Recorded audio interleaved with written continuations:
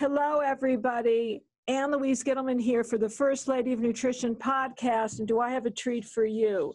I have a gentleman who's going to be speaking about the new breakthroughs in integrative cancer therapy, and Dr. Dwight McKee is quite a scholar. He has a very, very impressive background as he brings a comprehensive approach to the practice of oncology and hematology, and he's at the forefront, the absolute forefront of the application of integrative medicine in the field of cancer care. This is the kind of doctor you need to know about.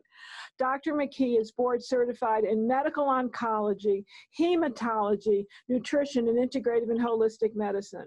So, Dr. McKee, how are you this day, and what is new in integrative cancer therapy? Well, I'm doing great, Ann Louise, and there's all kinds of new things. I started out doing alternative cancer therapy in the late 1970s. Oh, I didn't know that. Yes, I did. I started out I explored virtually all of the alternative cancer therapies of that time, from 76 till 88. And I mostly worked with stage 4 patients who'd been given up on by their conventional oncologists.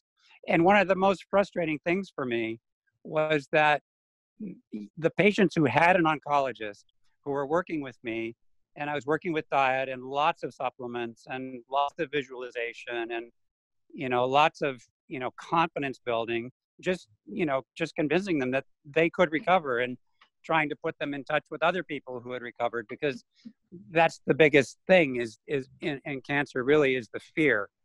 I know the fear.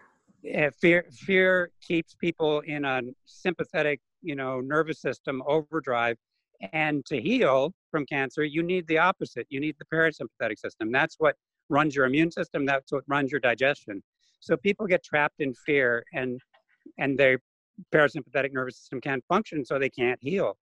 So I would get them out of fear, and they would be improving, and tumors would be shrinking, and their performance status, it is what is called in clinical oncology, was increasing. And then they'd go back and visit their oncologist, and they'd tell them, how excited they are, what they're doing, and how much better they feel. And they say, yeah, well, you'll be dead in 6 months anyway.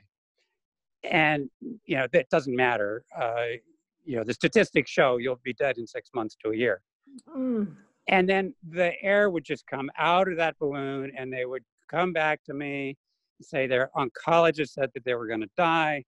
And it was so frustrating to, kind of start all over with them. And I was able to help. I was able to really significantly help about 20% of stage 4 cancer patients. I even went to Mexico in 1980 and set up an integrative cancer hospital.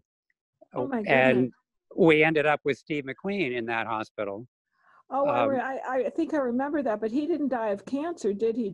No, he died of a blood clot after we did a large debulking surgery to get all the mesothelioma debulked from his belly, and we were going to make that into a vaccine. His tumors were shrinking, and he was improving, but he just couldn't deal with he had like an 8-month pregnancy of tumor in his belly, and we took all that out. And 12 hours after that, if I had known what I know now, I would have had him on low molecular weight heparin, but that didn't even exist in 1980. So yeah, he died of a blood clot that went to his lungs, and that was it. But that's what we found in that setting, was that we could really help about 20% of stage 4 cancer patients, which doesn't sound like much, but it's 20% more than conventional therapy, especially at the time, was able to do. That's no longer the case because of the new immunotherapies. But there's so much promise of putting together the new immunotherapies with nutrition and lifestyle and supplementation and botanicals. I just can't tell you. To give you an example, when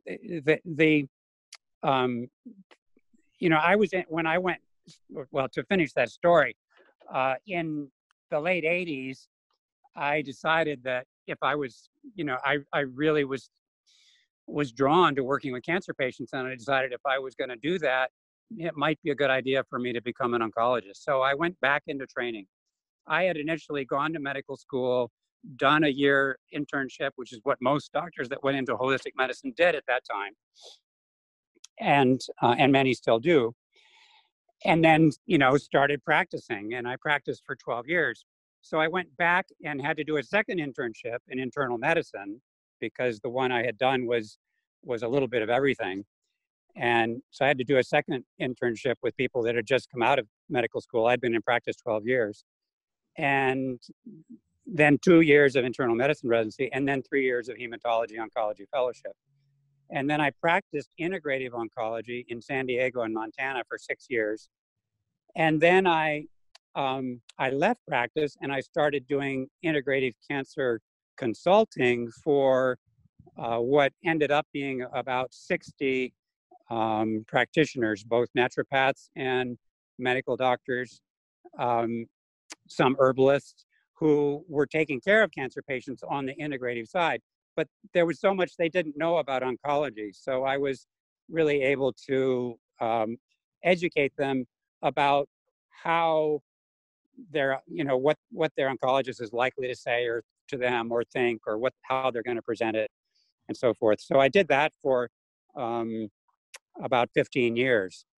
And then that got a little overwhelming because there's so much demand for this. I just, I couldn't deal with it. But I've trained about 40 or 50 people. And one of the people that I've collaborated with in training is Donnie Yance, who is a very gifted herbalist and self-taught. He knows more molecular oncology than almost any oncologist that I know. Oh, amazing. And there were some gaps in his knowledge that I was able to fill in. So we made a very good team. And what I wanted to tell you is when the breakthrough in immunotherapy was the discovery of how tumor cells disable the immune response to them. And these antibodies were developed that are called checkpoint inhibitors, which specifically interfere in the way that tumors disable the immune system. And the Nobel Prize for Medicine was for that breakthrough last year.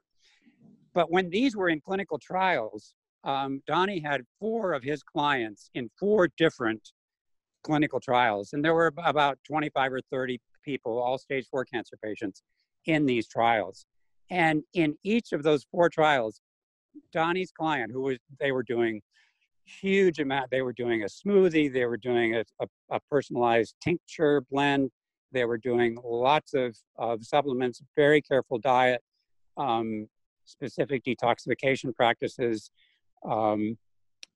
His protocols are really quite demanding, and people who are able to do them do very well. Well, but the point I'm getting to is that in all 4 of those clinical trials, Donnie's clients were the only ones that had a complete response to this new immunotherapy. That was when I said, there's something here.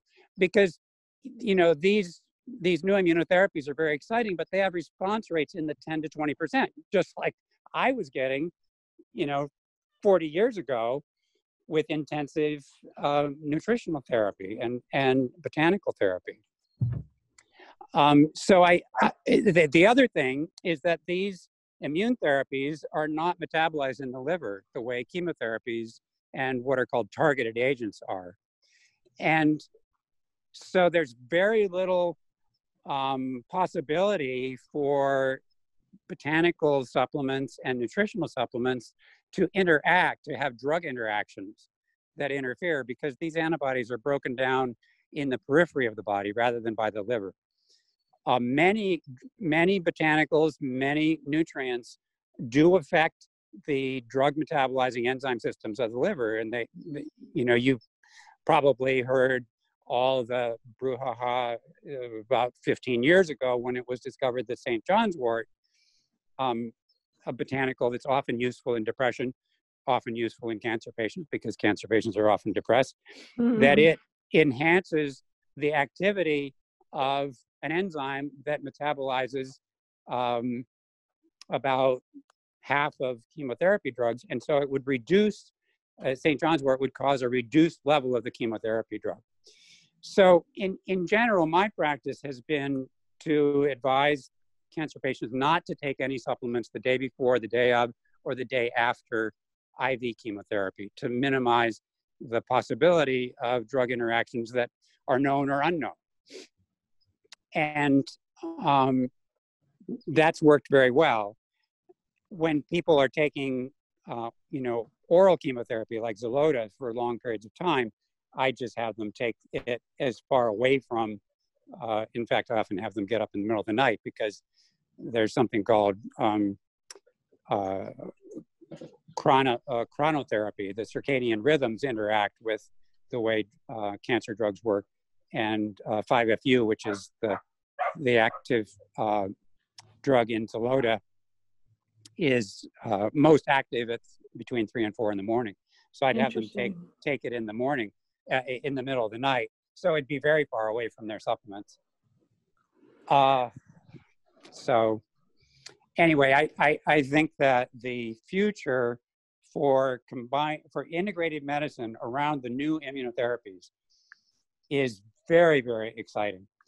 And there's not only the checkpoint inhibitors, and their toxicities are that of causing autoimmune reactions because they're checkpoints on the immune system. So you take away the checkpoint and the immune system can attack virtually any tissue in the body. And as you probably know, there's an issue with autoimmune disease and what we call leaky gut. And everybody that's treated with chemotherapy has a leaky gut. So again, if we are able to fully integrate these two worlds and start correcting leaky gut, and there's a whole bunch of things that can do that, I think we would see this, the very severe autoimmune reactions to these checkpoint inhibitors decrease. A very mild one is a good sign is associated with efficacy. If people get a mild autoimmune inflammation of their liver or their colon or something like that, it's often a sign that they're going to get a good response against the tumor. But you don't want the big ones where, they just take out the whole pituitary gland. Things like that happen. So with everything that you're saying, which is really fascinating and very exciting in terms of the future of integrative cancer therapy, my question to you is going to be this, and then we'll repeat this at the end. If some of our interested listeners wanted to get in touch with an integrative cancer therapist that combines the best of all worlds, how would they begin to make the search and know who is appropriate? Well, as I said, there's about 50 clinicians that have studied with Donnie Yance and I, and actually we're setting up an academy with a physician from Harvard who's very interested in developing a training program for physicians that I'll be part of. So they could contact the Mederi clinic in I'm blocking the name, Ashland, Oregon, and just ask them for practitioners that have studied with them, because all of those practitioners have been exposed to me as well as to Donnie. Would you spell that name, please? You said it's Mederi. Mederi. Mederi Clinic in Aspen. In Ashland, Oregon. Oh, Ashland. I'm sorry, yeah. Ashland, Southern Oregon. Right. Excellent. And that'd be a good resource. That's I want to make sure that we have that noted in the show notes as well. The other thing is, if you were to choose the top 3 botanicals to fight cancer, what would they be based on the efficacy that you saw with the Donnie Yance people? Well, let me tell you this, Anne-Louise.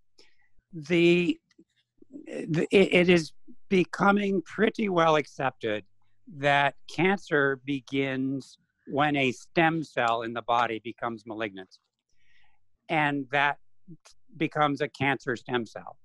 And from that cancer stem cell, once it gets past the immune defenses so that a clinically evident cancer appears, all of our treatments, all radiation, chemotherapy, surgery, is all focused on the progeny of that cancer stem cell. There's not a single cancer drug on the market that addresses the cancer stem cell at this point in time.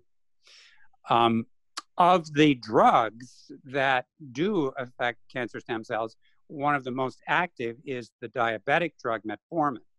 Huh. And I often used metformin.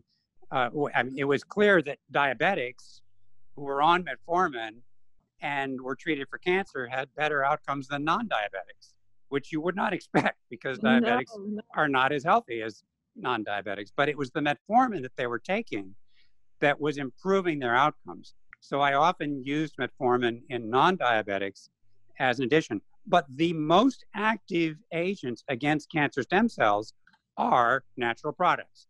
And I just, we just had a paper accepted for publication in a European journal called Clinical Medicinal Chemistry that I think is coming out next month. It's called The Big Five Phytochemicals Targeting Cancer Stem Cells. And those are curcumin, EGCG from green tea, sulforaphane from broccoli sprouts or broccoli seed extracts, resveratrol and its cousin pterohistobine, and genistein, one of the soy isoflavones. The problem, or the challenge, is getting high enough levels of such natural products in the body. They would be ideally delivered intravenously. That would work fantastically well. But to deliver them intravenously would definitely make them drugs. And so if you put all five of those together as an IV drug, you'd spend $1 billion getting it approved. And the natural products don't have what's called composition of matter patents, which is what pharma depends on, to get back their investment and also make what are pretty outrageous profits with the markups that they're able to get, especially in the cancer field. We've got just runaway costs with these new drugs. I'm talking about the excitement of the new immunotherapies, but they can run $1 million a year. So something's got to happen to get a handle on this.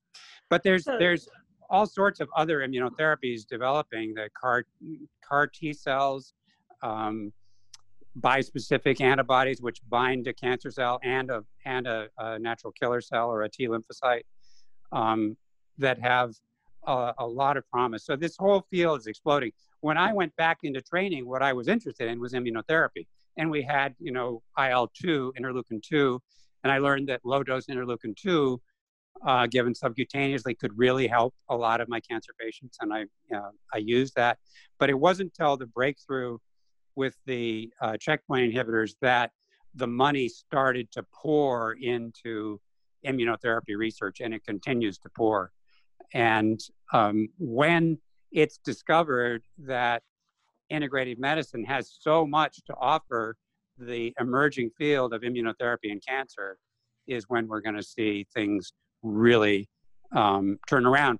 And we, none too soon, because we've created a perfect storm for cancer. I think we're going to see an epidemic of cancer, unprecedented, because we've contaminated the environment with huge amounts of carcinogenic chemicals. Each one was tested by themselves, but nobody ever thought to test them together. And some small groups have started to do that. And you take 5 or 6 environmental chemicals at levels that people are exposed to in the environment that singly are not carcinogens, and they become carcinogens when you've got 5 or 6 of them. So Exactly. This has already happened. We're all exposed to it. Babies are born with carcinogens in their blood that they got from their mother. we've industrialized the food supply, and we've created a very stressful environment, and we've divorced ourselves from the natural solar spectrum, and we've got this huge EMF environment that we have no idea what it's doing. And these factors that I'm just ticking off, I think are going to drive an epidemic of cancer. So I think we're going to have to get way better at treating it, or we're going to see unprecedented levels of suffering, unbelievable medical expenses that can bankrupt countries, and a huge amount of human suffering. So my other question to you, you mentioned something very interesting that I took notes. I'm taking feverish notes because this is all very insightful and enlightening information. And there'll no doubt be questions for this podcast. But how does one keep themselves in parasympathetic balance if one is driven by the sympathetic nervous Well, system? Daily exercise kind of stimulates the sympathetic system, but then you get a parasympathetic response after that. So and exercise burns up the stress hormones. That's what they're designed to do. We're hardwired for flight or flight. Adrenaline and cortisol, the adrenal glands, have kept our species alive because, when you had to run from the saber-toothed tiger or whatever the physical life threat was, this allowed us to perform at amazing levels physically. But in modern life, somebody cuts you off in traffic and you get a big adrenaline response. Right. Somebody, you have a deadline at work and you've got adrenaline and cortisol response. So we have all these. You watch a movie or a TV program that has stuff that triggers adrenaline. People like that, but there's no place for that adrenaline and cortisol to go. It's designed to drive maximal physical effort, maximal physical response. And so when we are in modern life having all these adrenergic stressors stimulating our adrenal system, and we're not doing any exercise, that gets, that's a toxic soup that we're brewing inside of ourselves. And so daily exercise, or nearly daily exercise, is, helps to burn up all that stuff that's being generated. It may not be at the same time. Ideally, if somebody cuts you off in traffic, you should park the car and, run up and down the side of the hill 20 times and get back in your car. So that but just daily exercise is really important for managing stress. And then practices like meditation and mindfulness and walking in nature. They talk about forest bathing. I'm walking around on my deck right now looking at pine forests that we're surrounded by. Just being in nature stimulates the parasympathetic response, the relaxation response. I mean, Herbert Benson at Harvard started talking about the relaxation response years 30 ago. years ago. Exactly. Are there and any that's key for preventing cancer and recovering from cancer? This is so very important, but my question is, so many of my people are foodies. Are there any particular superfoods or nutrients that push you more into parasympathetic? Any minerals that do so? Well, magnesium and potassium are absolutely essential. In general, an alkalinizing diet, a plant-rich diet, is going to support the parasympathetic system more than than an animal protein-rich diet. In early cancers, there is a very good possibility that a ketogenic diet will be helpful. But the ketogenic diet people, one of the people that I studied with before I went back and became an oncologist was Emmanuel Ravisi in New York City. Oh, I knew Emmanuel Ravisi. Yes, I studied with him for 6 years. It took me 3 years to read his book his text that he published in 1961. I bet. And There's so many insights that I have from having worked with him, and one of them is that the ketogenic diet is in his system catabolic.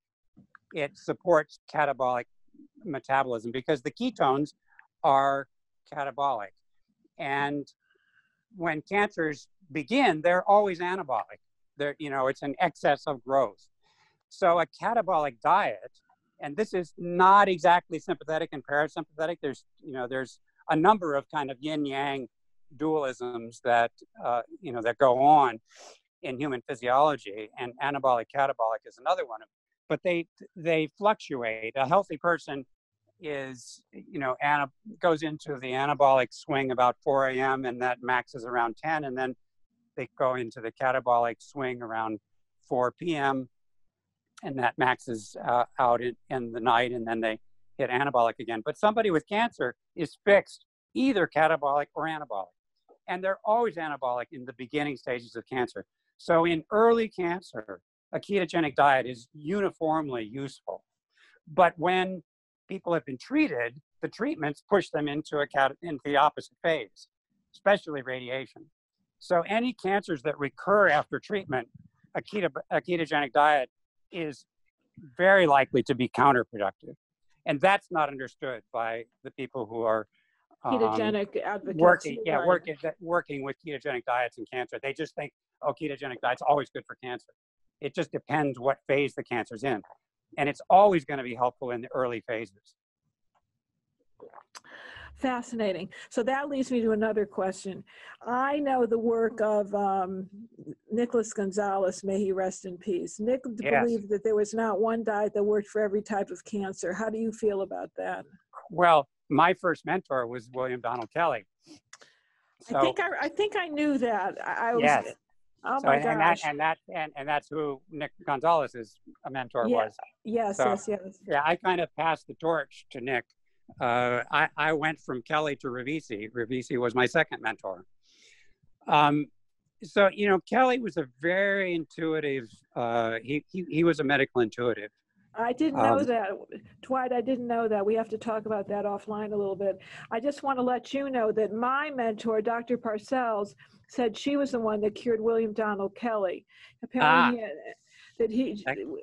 just so that you know, she was never given the credit, but that's what I was told. He would certainly not give the credit to anyone else. I knew his personality well.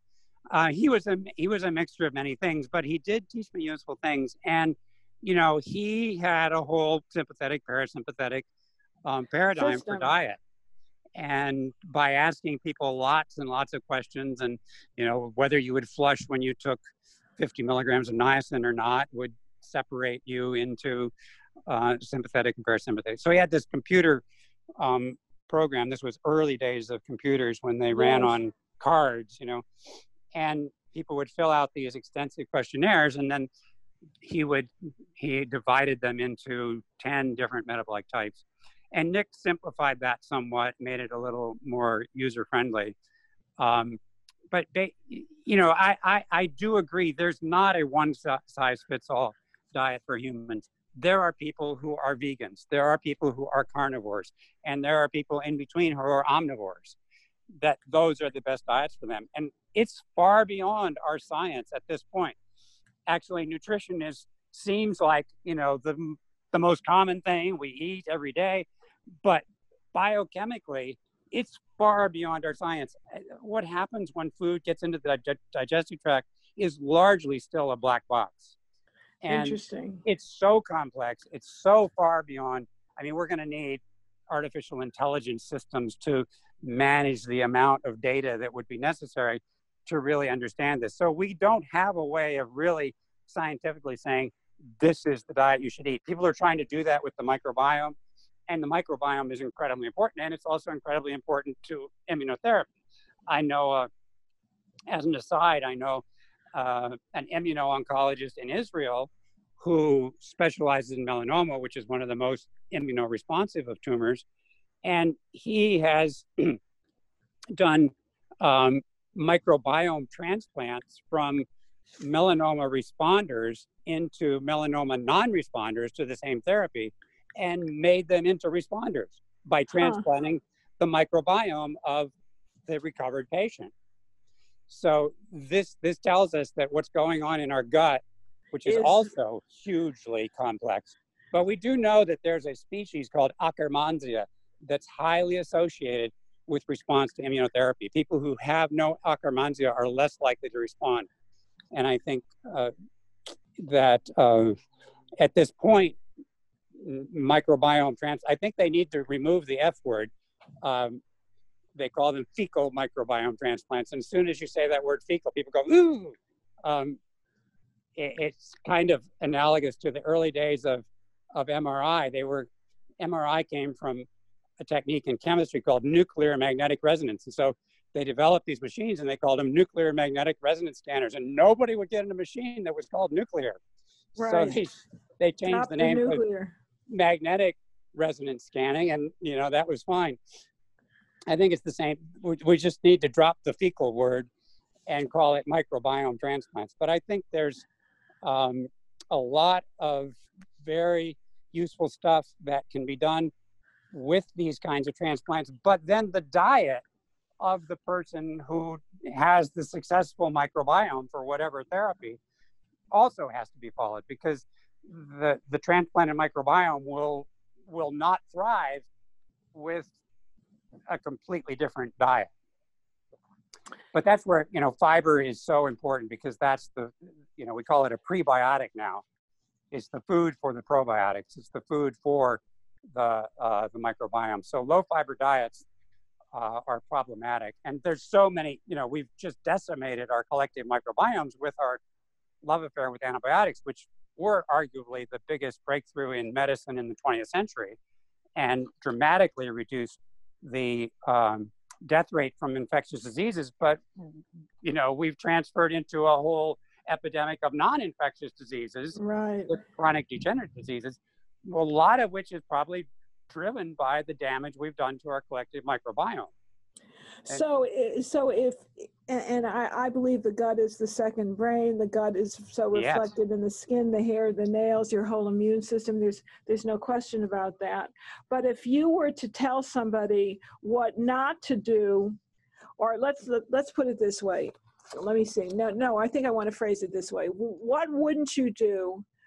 What are the don'ts to avoid cancer? Don't do this, don't do that, don't wear shoes. Don't eat refined foods. Don't eat sugar except for celebrations. I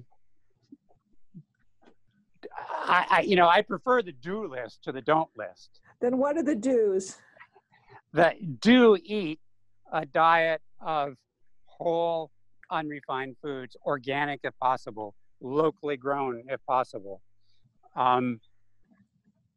grown by yourself if possible.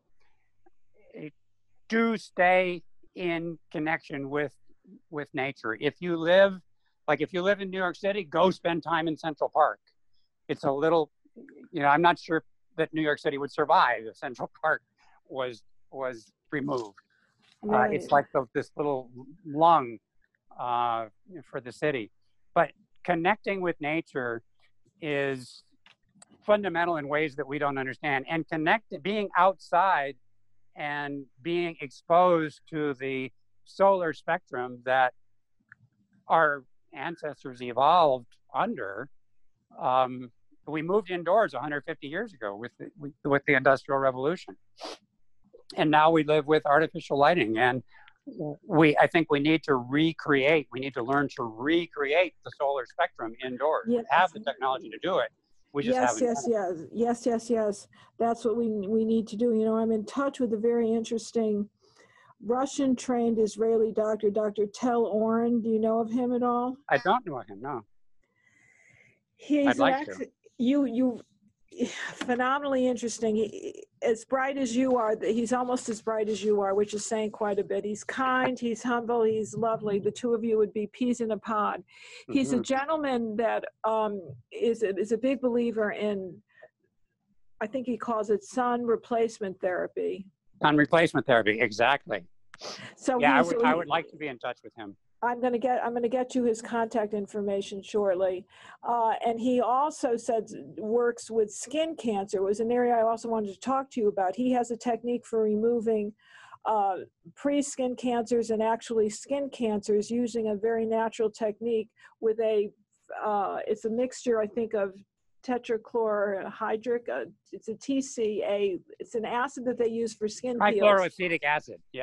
He uses a 40% solution of that with some other goodies added to it, and he's gotten a complete healing rate with it, and he uses the correct method of Mohs surgery with that. So he knows, Right. he actually studied. Apparently what they've done now is not the real Mohs surgery, it's a bastardized form of it.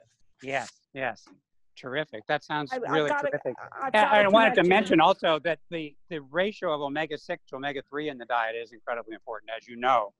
And there's a huge imbalance in our culture of way too much omega-6, and most of it's refined and deodorized and, oxidized, really trashed oils.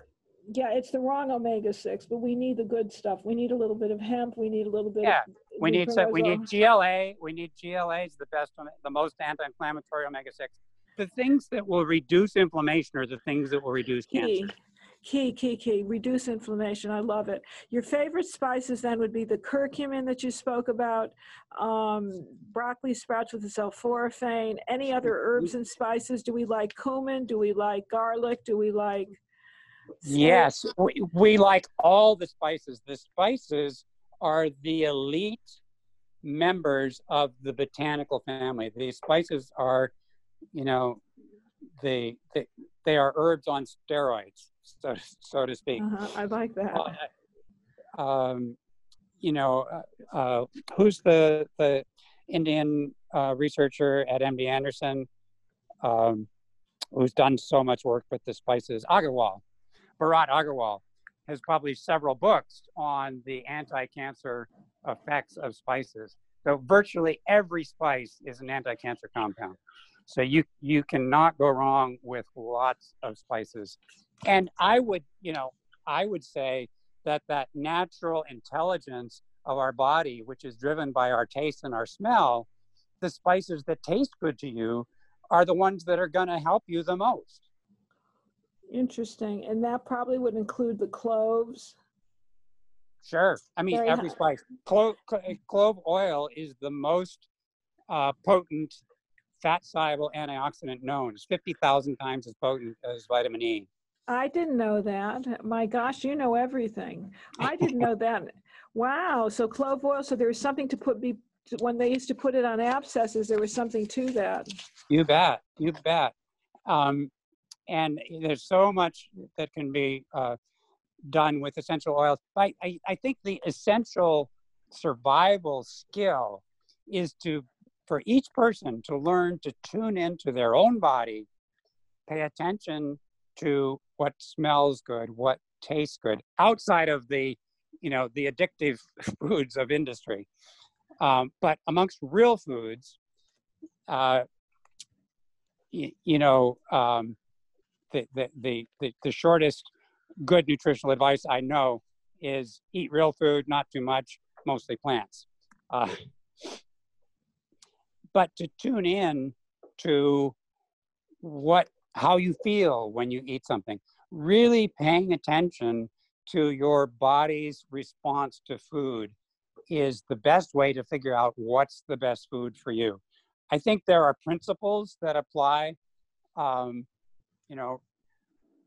natural foods are always better than refined processed foods. And, frying is probably not such a good way of preparing your food. And broiling is probably not such a good way of preparing food.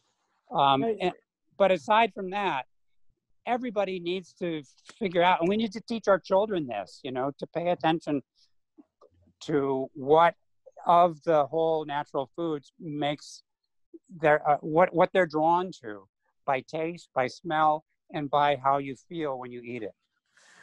I find that's a wonderful stopping point, Dr. McKee. This has been very, very enlightening. I especially enjoy what you said about nature and forest bathing and the parasympathetic nervous system, and the fact that you were a student of William Donald Kelly just amazes me, because our careers have had a very a trajectory that's very similar. I almost Yes. became involved with him before I studied with Dr. Parcells, and then just did a little turn and went back to school at Columbia, became more of a clinical nutritionist.